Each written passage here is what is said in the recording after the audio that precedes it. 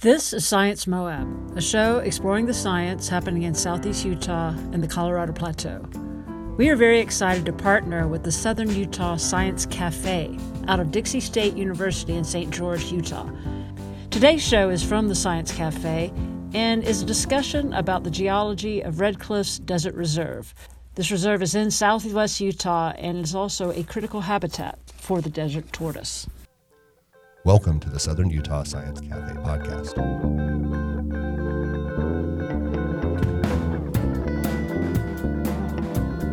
The red color of the cliffs is mostly due to the fact that the little quartz grains that make up the rock are each coated with a little tiny coating of a mineral called hematite, which is basically the naturally occurring form of rust, which is why they have that rusty color. There's just enough of a coating on each one of those grains to make the rock look very, very red. I'm Dr. Jerry Harris. I'm the Director of Paleontology and a Professor of Geology here at Dixie State University. Most of the Red Cliffs in the Red Cliffs Preserve are part of a rock unit, a set of layers called the Navajo Sandstone. The general estimate we give for them is they're about 185 million years old. They represent a time in Earth history when there was a vast desert, specifically a portion of a desert called an erg, which is basically just a field of sand dunes as far as the eye can see. And this erg stretched all the way from central Arizona and New Mexico all the way up into Idaho, and it spanned from western Colorado into southeastern California. It was the biggest erg we know of in all of Earth history. There are dynamic sandy sand dunes at Snow Canyon and Coral Pink State Parks, and all throughout the reserve. I asked Dr. Harris how they go from sand to sandstone and back again. Basically, dunes migrate and they climb up over on top of one another. So older dunes get buried underneath younger dunes. And once they're underground, the individual little quartz grains are being compacted together. And then as groundwater at a later point in time flows through the little pore spaces in between all of the individual little quartz grains, deposits minerals, including things that will then cement each of those grains together. The Navajo sandstone is not the most tightly cemented sandstone I've ever seen. In the sense that it weathers fairly easily, and the grains come apart because there's not a ton of cement in those little pore spaces holding the grains together. But that's what ultimately will fossilize the dunes. The modern dunes that are in Snow Canyon State Park and at Coral Pink Sand Dunes and a few other areas around Washington County are basically from the Navajo sandstone re-eroding, re-weathering, and just taking the sand grains that were part of those sand dunes and getting turned into modern sand dunes, which if they ended up getting buried, could eventually form a new set of sand dune-based rocks at some point in the future. So when those dunes were forming, the world was in a vastly different shape, and so were the things living on it. Well, 185 million years ago was just after Pangea started breaking apart. So North America and Europe were basically one landmass that was starting to move a little bit further northward. South America, Africa, Australia, Antarctica, India were all moving farther south. But the Atlantic Ocean, the northern portion of the Atlantic Ocean that separated them, it was only a few tens of millions of years old at this point, so it wasn't very wide, not nearly as wide as it is today. So the continents were still, they were just done being connected to one another. Life at this point in time, especially in this corner of North America, is not particularly well known because the Navajo sandstone rarely preserves fossils. So we don't have a terrific handle on it. We know most of the life forms that were living in and around this ancient erg the fossils we find of them are mostly footprints. So we have dinosaur footprints, mostly from meat-eating dinosaurs, but there were some larger and smaller plant-eating dinosaurs as well from a portion of the Navajo sandstone that's a little bit farther to the east of us. In a little lake deposit that was in between some of the dunes. There's actually been some fossil crocodile bones have been found. So we know that there was some aquatic life in some of these interdune lakes that were probably not very long-lived as the dunes migrated around. But we don't know much about like plant life. There are some fossils made by some invertebrates, some insects and arachnids and things like that. Trace fossils have been found. But yeah, we don't have a spectacular picture on exactly which animals were around making these trace fossils that we see, other than the extremely rare bones. The red rocks aren't the only geological feature to note in this desert. The lava flows that you see all over the Red Cliffs Preserve are actually of different ages, many of which came from little cinder cone volcanoes that actually no longer exist or barely exist up in the northern parts of the preserve today. mostly because they've been weathered away. The lava flows basically all throughout this corner of Washington County range from an age of about 2.1 million years old for the oldest ones, and the youngest ones are the Santa Clara volcanoes, which are up at the north end of Snow Canyon, and those date to about 32,500 years old or so. But they're all producing the same kind of rock. They're all producing basalt, which is the same kind of rock that the Hawaiian Islands are made out of. It's the dark black igneous rock that's typical of lava flows. So this area has been volcanically active for at least a couple of million years. And the reason it's volcanically active is because we are sitting at the very edge of the Basin and Range province of North America, which is a whole section of the western part of North America that is slowly being pulled apart. And as it's being pulled apart, the crust is getting thinner and thinner and thinner. So it's very much like pulling silly putty apart really slowly. The silly putty gets thinner and thinner and thinner. And once the crust gets very thin, it reduces the amount of pressure sitting on the solid part of the mantle underneath the crust. And that allows some of that part to melt. And that generates magmas, which then shoot up as little pockets and create these little cinder cone volcanoes around our area. None are active right now, but there's still a lot of potential for a new one to pop up anywhere. And somehow lava flows that you would think would be flowing down are way up on top of those sandstone ridges. The basalt that you see frequently in the area is lining the tops of ridges mostly. And if you were to go look at those from the air, you would see that those ridges are sort of sinuous in shape. Those are actually ancient stream channels. So when the lava was flowing, that was the lowest point at ground level. So the ground level that's around them currently is much lower than it was when the lava was actually flowing. And that's because this area has been undergoing weathering and erosion over the last couple of million years. But when the volcanoes were actively producing lava flows, the lava would do exactly what you expect a liquid to do and flow downhill into the lowest possible places. That would include stream channels and arroyos, dry stream channels. And then it solidifies once it's flowing through those. The basalt rock that forms from those lava flows is a much tougher, much more durable rock than the sedimentary sandstones and things that are around them. The sandstones from the Navajo sandstone and some of the other rocks erode much more quickly. So as those get eaten down farther and farther and farther, the rock that's immediately underneath the basalt flows, underneath the lava flows, is protected by that little cap of really durable rock. So that doesn't weather down nearly as much, and that leaves the lava flows eventually sticking up as these ridges, filling in these ancient stream channels. And that's a phenomenon known as inverted topography, because what used to be the lowest possible places are now the highest places in that general vicinity. So now we have a little geological background of the Red Cliffs Reserve and the surrounding areas.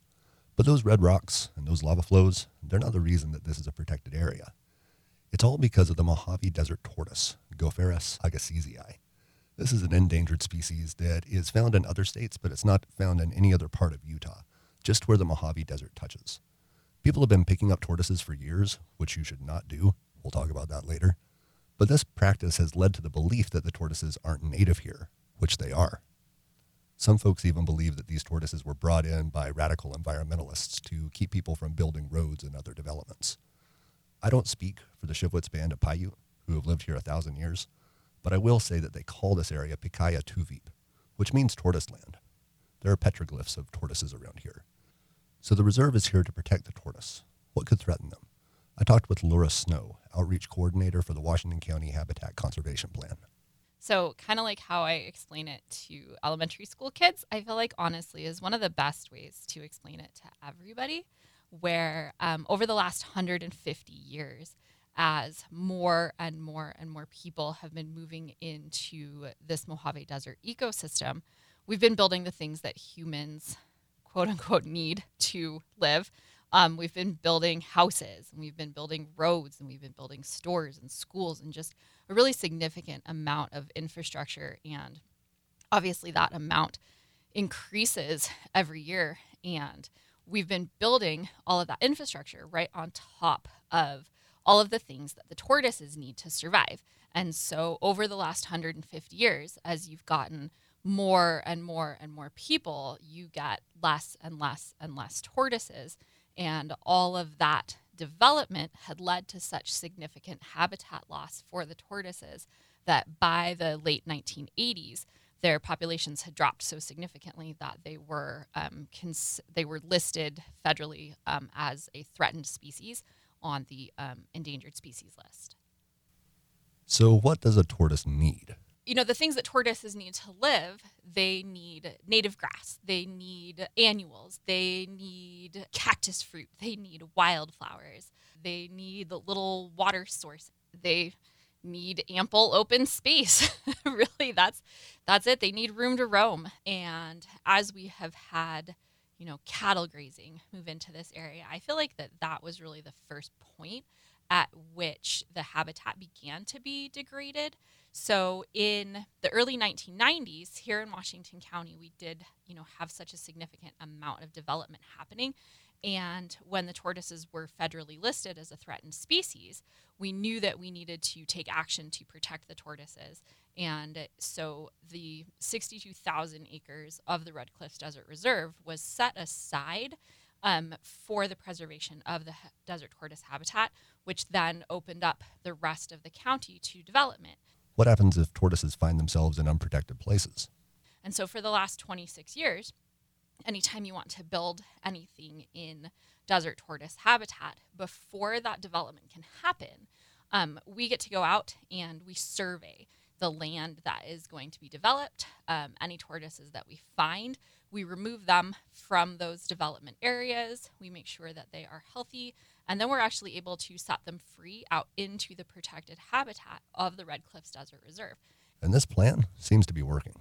Over the last 26 years, with that protected habitat, our population of desert tortoises here in Washington County is actually one of the most healthy and functional populations of tortoises throughout the entire Mojave Desert, which extends, we're just a teeny tiny portion of the Mojave Desert here in St. George. We're the very, very northeast corner. And there's a very small section of it down into Arizona, and then it stretches over into Nevada and all the way down into California as well. So throughout that huge range, our tortoise population that we have here is actually doing really well. Our tortoises have good food sources. Our tortoises, as long as we get, a few good rainstorms a year, our tortoises have good water sources. So our tortoises here, because they have this protected habitat, they're actually doing really well for a species that, on the whole, is struggling pretty significantly. But tortoises still have the odds stacked against them. Wildfires, invasive plants, dogs, and many other factors make it harder for tortoises to survive. Ravens can be a particular problem. At some point in time, a hungry raven went down and ate a tortoise and was like, oh my God, this is delicious. And ravens, being in the corvid family and being probably the most intelligent species of bird, they are social and they communicate with each other.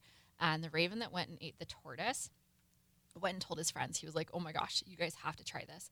So it's like when you go to an amazing restaurant and then you tell all of your friends how amazing that restaurant was. Ravens have done that with tortoises, and they have taught all their friends how to eat tortoises, and now they teach their offspring how to eat tortoises.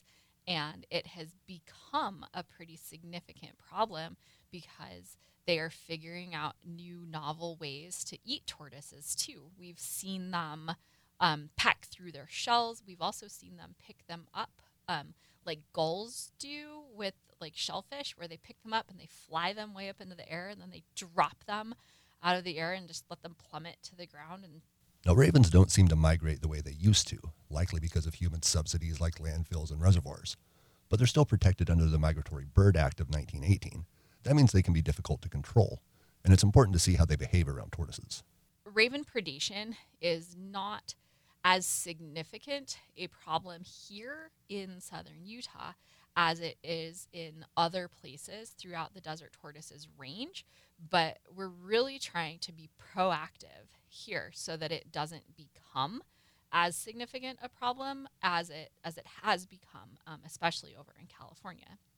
And we've been able to do a few interesting projects working with Southern Utah University, where we got little 3D printed baby tortoises that look exactly like a real tortoise, and we anchored them to the ground and then set game cams up so that we can monitor places where there might be higher levels of raven predation. I also ask why we're not supposed to touch the tortoises. You know, if you're out on a hike and you see a tortoise and that tortoise is just living their best life, yeah, there's no reason to touch that tortoise. So tortoises can actually go about a year without taking in any additional water because they're able to store the water that they need inside their bladder.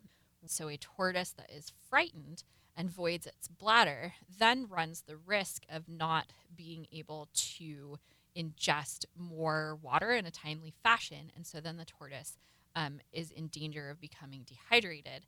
But we've done such a good job telling people to never touch the tortoises that they are now, we're seeing these instances where a tortoise is in trouble and could use a hand, and people are so worried about getting in trouble for touching a tortoise that they're leaving a tortoise in danger. Vehicular onslaught kills a lot of these animals. So if you see one in the road, you can help. You as a citizen can 100% help a tortoise cross the road without ever getting into any kind of trouble at all. So say there's a tortoise in the road. What you're going to do is you're going to make sure that you are not putting yourself in danger, and you can go over to the tortoise and, you know, introduce yourself, wave to the tortoise, and then you can pick up the tortoise and just keep it close to the ground. Keep it, you know, all four legs down. Move it slowly in the direction that it was going, as long as the direction that it was going was back toward the reserve. And then if there is tortoise fencing on the other side of the road, pick it up, put it over the tortoise fencing, and then just send it on its way. If you encounter a tortoise in your neighborhood, you can put the tortoise in a box. You can hold on to it. You can call us at the Red Cliffs Desert Reserve. You can actually call Animal Control. Animal Control is a really good partner for us in removing tortoises from residential areas. And then the Division of Wildlife also has a 24/7 urban wildlife officer who can come and move tortoises out of residential areas as well.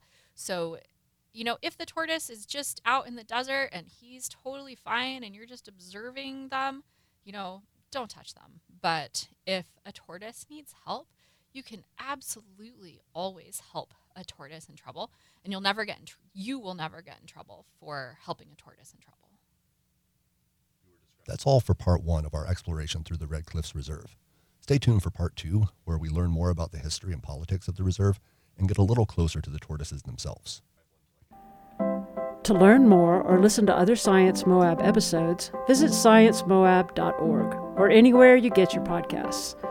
Science Moab is done in partnership with Utah State University Extension. Newsletter by Luke Williams. Our theme music is by Jeremy Spalding, and the show is produced by Peggy Hodgkins, Christina Young, and KZMU. If you love Science Moab, let us know. Leave a rating on Spotify or a review on iTunes.